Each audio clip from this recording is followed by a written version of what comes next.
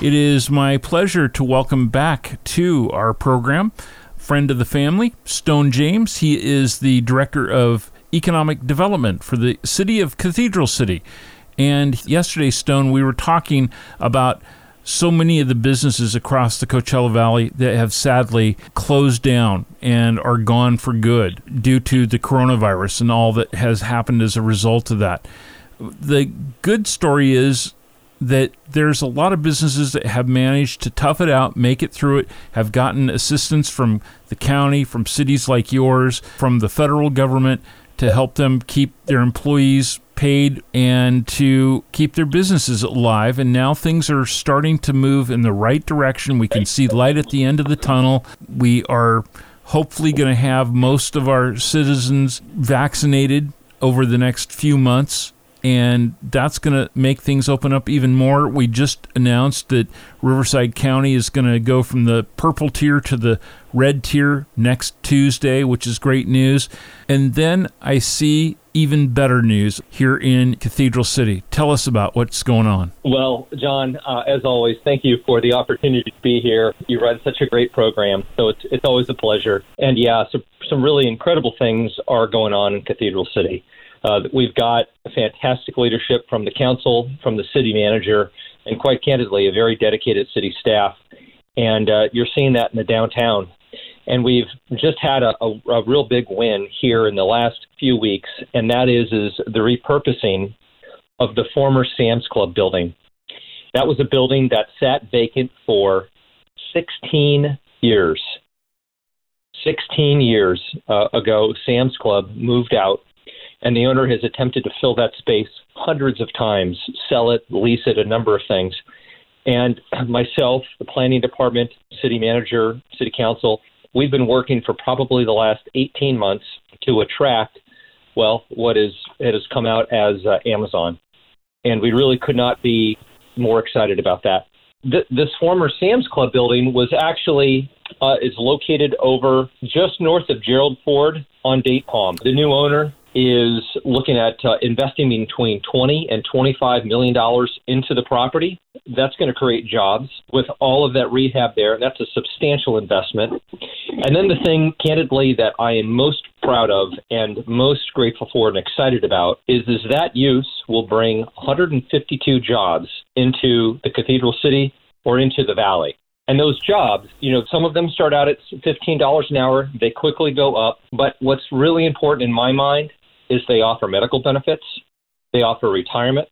And my big thing is they offer 95% tuition reimbursement. So if you go to work at Amazon and you're doing whatever you're doing there, and then you want to go back to school and you want to become a nurse, you would like to become a plumber or an accountant, Amazon will pay for your tuition up to 95% or 95% of your tuition costs. And that's how we're going to change the fabric of the Valley. We got to get trade companies out here. We have to improve the educational attainment of our workforce, and that's going to help attract bigger companies. And so and really just taking a regional approach. There's so many things that are going to help us change a fragile economy into a resilient economy. And right now, I think with this COVID-19, everyone has realized just how fragile economy we have and that we need to diversify away from low-paying seasonal jobs that are found in the tourism industry. Amen to that. I mean, this is really such a big win on so many fronts, as you just pointed out. And the fact is, Amazon is not going anywhere but up. They have thrived in this otherwise economic downturn. And so it's good to know that somebody who has the kind of stability that Amazon.com does have will be here, will be local, will be providing people with decent paying jobs, and that they're going to be able to support their families. I'm sure that also must help the tax base for the city as well, to help pay for necessary services that we have here. It sure does, Sean. I calculated, based on my own math, so not only will we have the property value go up and the city will get a very small portion of the property tax, but if you were to take a look at all of those employees and you were to take a look at the annual value of their salary and their benefits, I calculated that to be about $7.7 million into the Coachella Valley economy. That's what those folks will bring home in salary and benefits. And then they turn around and spend it with other businesses doing their shopping, doing their dining, and so on and so forth. And that turns around to help more businesses and more people, too. It sure does. Yeah, that's absolutely what it does. And so this is, this is getting towards a traded sector job, right? And so, and a traded sector is where they may produce a good locally and then they sell it outside of the area, like at dry cleaners. That's a non-traded job. No, you're not going to dry clean something and then ship it to Connecticut, right? This is, closer to a traded sector job. And when you have traded sector jobs, that's when you start getting better paying. That's when you get a true traded sector job, you're able to go to school and then they pay you more, right? It gives you upward mobility because they need that skill set. And so it's just, this is a small step in the right direction. And one that one I hope to take, will continue to take with Cathedral City, and really work with the surrounding cities, because we need the population. We need the folks who live in the Coachella Valley. We need to understand, and we need to fund economic development, because it's going to be through economic development that we're going to diversify. We're still always going to have wonderful tourism. It's made our area great. But how can we bring in other industries that will value education and that will pay you more when you get that AA or that bachelor's or that master's degree? Well, Stone, I think it's great that you acknowledge all the people from the council on down to city staff who have played a part in making such a big thing happen here, but don't cut yourself short by any means. The city of Cathedral City is really quite fortunate to have somebody with your savvy and knowledge in being in that key role, and I don't think that there's ever been a time in any city that a economic development director is going to have played such a influential and important role in bringing everything back once we get on the other side of this coronavirus stuff. So congratulations to you on that.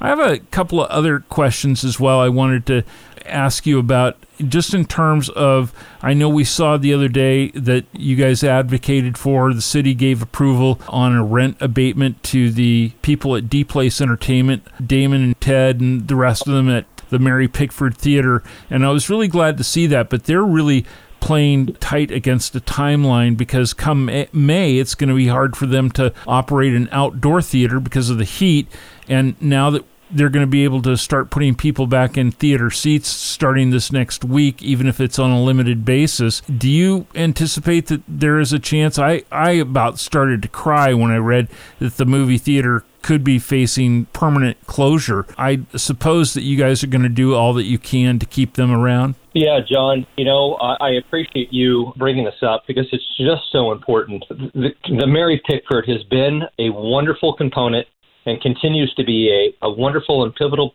component of our downtown. And, we as a city are doing everything that we can to support them.